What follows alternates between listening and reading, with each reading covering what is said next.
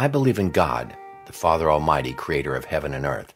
I believe in Jesus Christ, his only Son, our Lord, who was conceived by the Holy Spirit, born of the Virgin Mary, suffered under Pontius Pilate, was crucified, died, and was buried. On the third day he rose again. He ascended into heaven. He is seated at the right hand of the Father, and he will come to judge the living and the dead. I believe in the Holy Spirit, the Holy Catholic Church, the communion of saints, the forgiveness of sins, the resurrection of the body, and the life everlasting. Amen.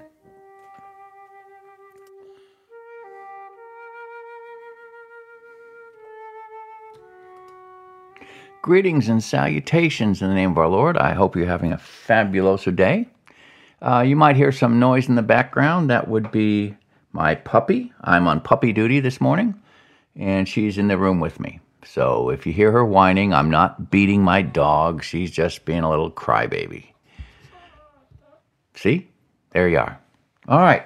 So today we're going to continue on in Genesis chapter 34, and I'll be honest with you, I don't know a lot of what to make about it because God isn't mentioned in the chapter, and we're seeing some of the you sow the wind, you reap the whirlwind behavior going on in this family.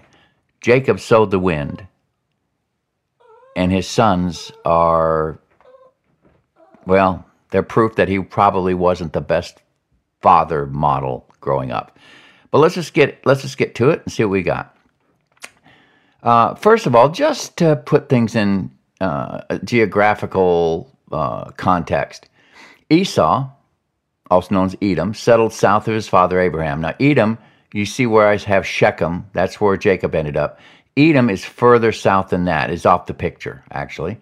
Jacob ended up settling in Shechem, and Edom was about, the border of Edom was just about the bottom of this, where this picture is, and that's where Esau settled, away from Isaac.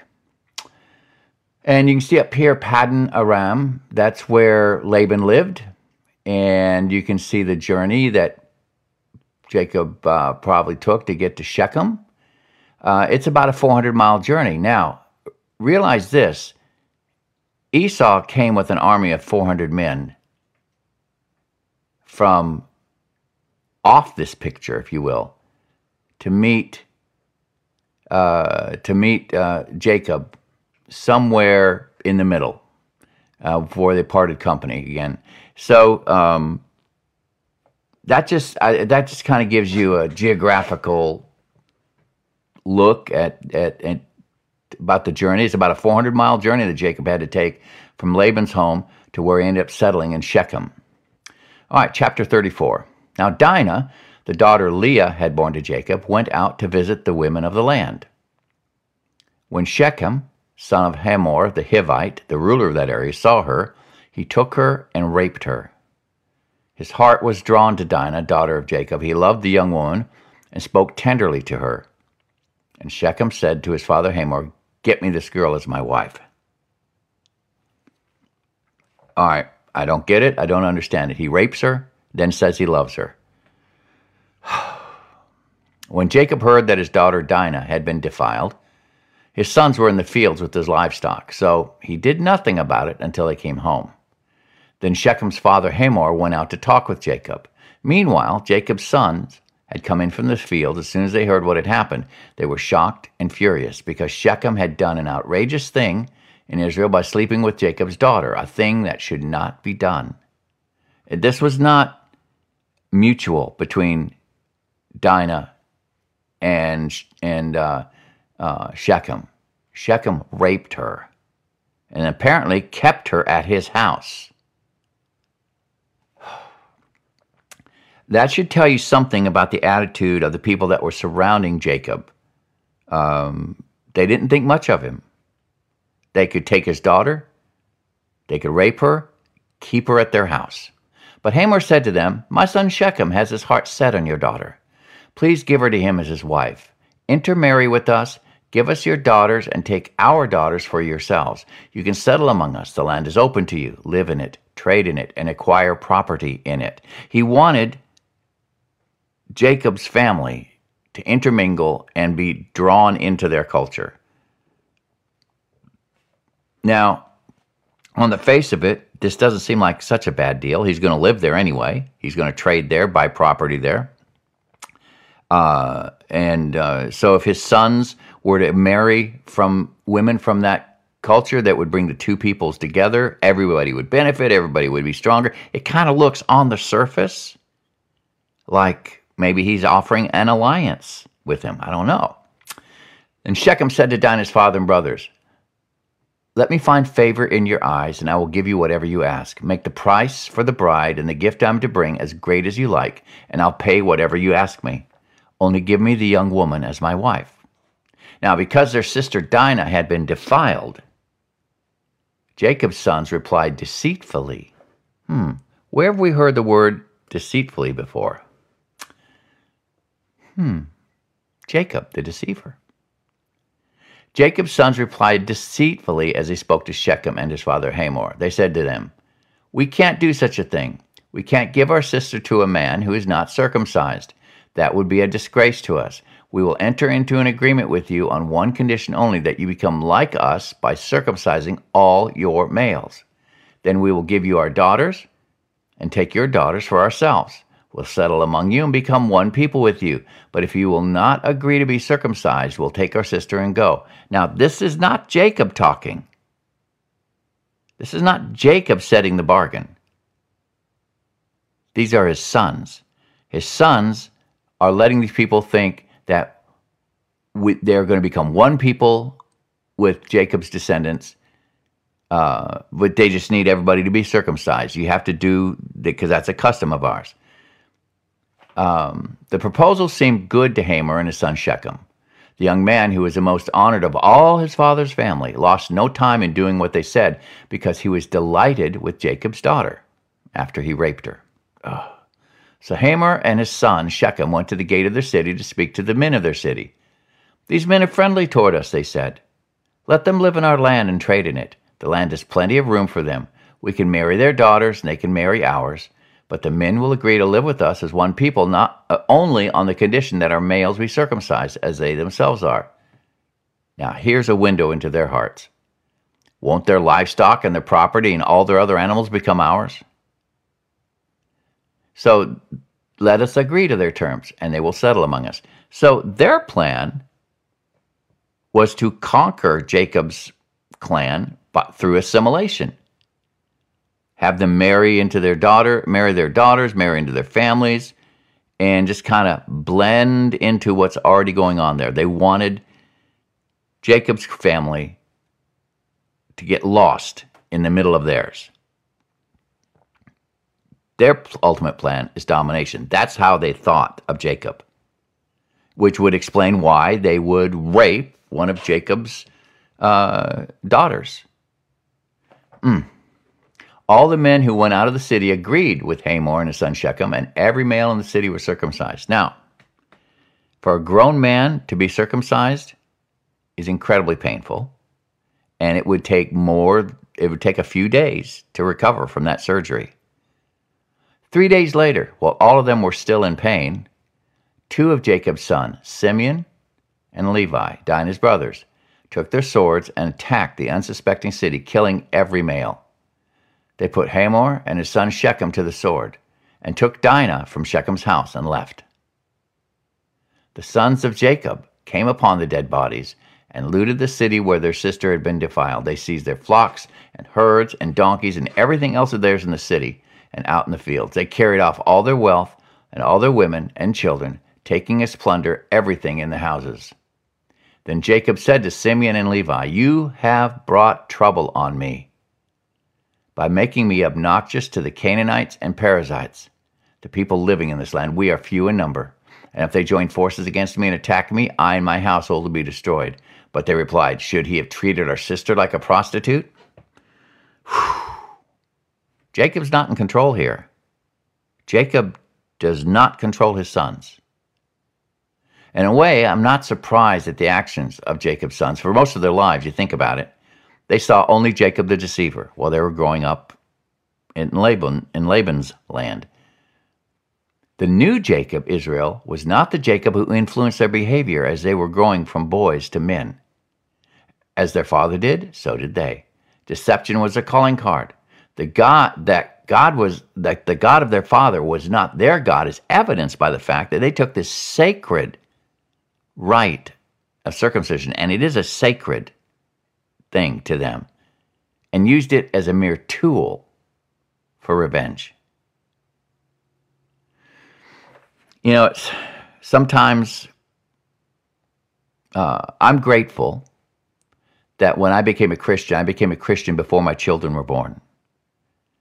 And that they did not have to be raised by the page who was the page he was before he became a Christian.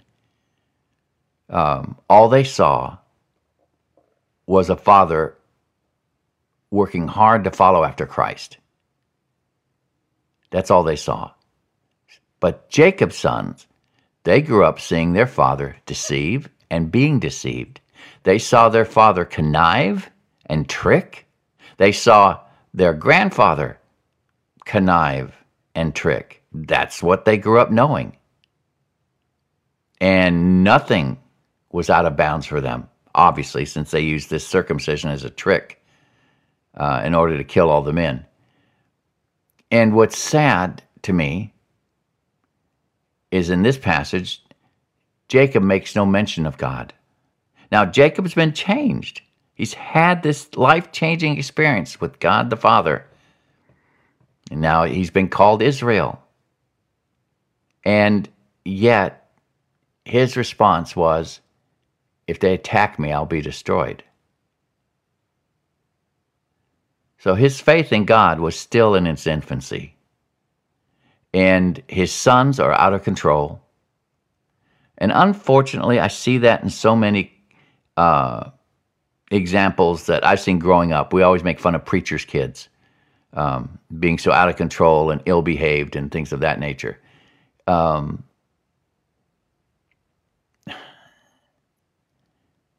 Jacob is just a man, but his children are out of control and they committed murder. Now, what should they have done? Their sister had been raped. Well, there should have been something done. But I'm not sure that what they did was right, that mass murder of an entire town because of one man's action against their sister. Now, like I said, we see their heart. We see their heart when they're planning against Jacob and his family, saying, look, all their stuff's going to become ours. Let's just do this little thing, get circumcised, and realize that within a generation, everything that Jacob has will be ours. And they'll be blended into us, and nobody will ever be able to tell that Jacob was ever here. I mean, that's really what they're saying. They're going to pull Jacob's clan into their lifestyle. They're not going to adapt to Jacob's lifestyle of following Jehovah. They are expecting to swallow up Jacob into their lifestyle. And you know, there's a parallel there in the way the world treats us. The world is continually chasing after us believers to make us adapt to their way of doing business. The world is not going to adapt. The world is not going to change the way they live to line up with the way we live as Christians. They want the Christians to line up with the way the world lives. An ongoing discussion between me and my musician friends often deals with the question of should the church be the gatekeeper for the culture? In other words, should we be the gate through which cultural change comes? Or should we chase after the culture of the day to keep our religion relevant to the world around us? It's a danger at the music we see in our churches sometimes. There's some churches that just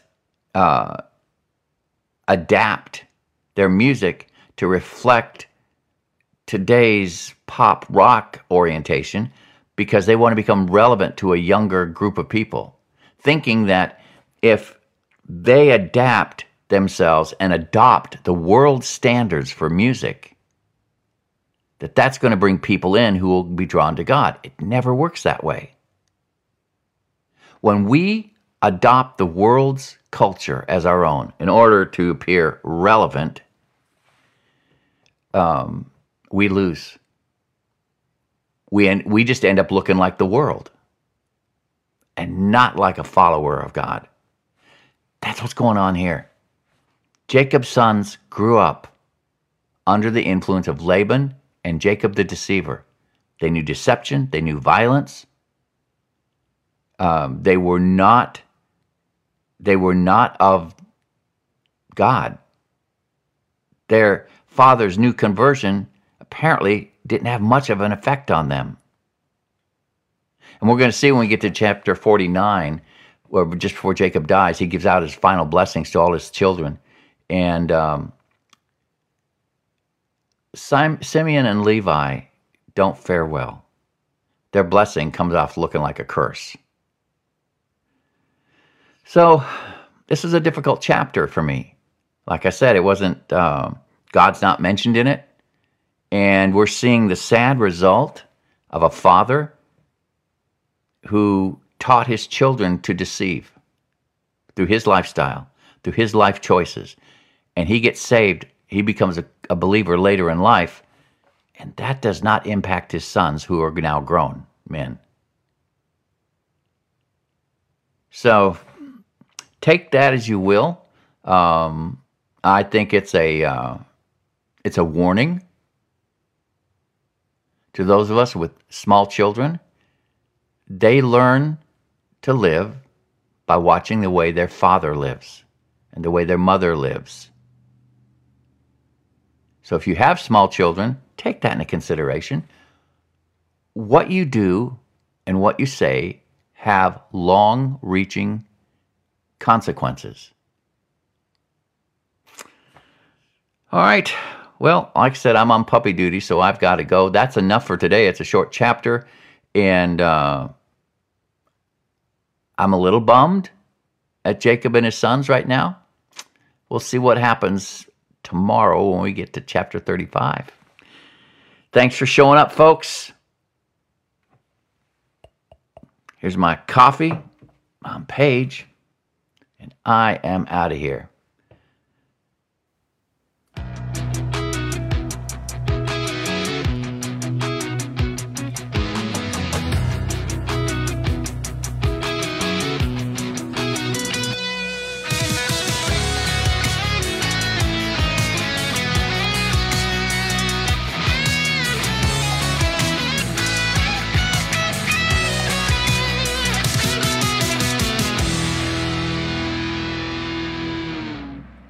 God's thoughts are not our thoughts.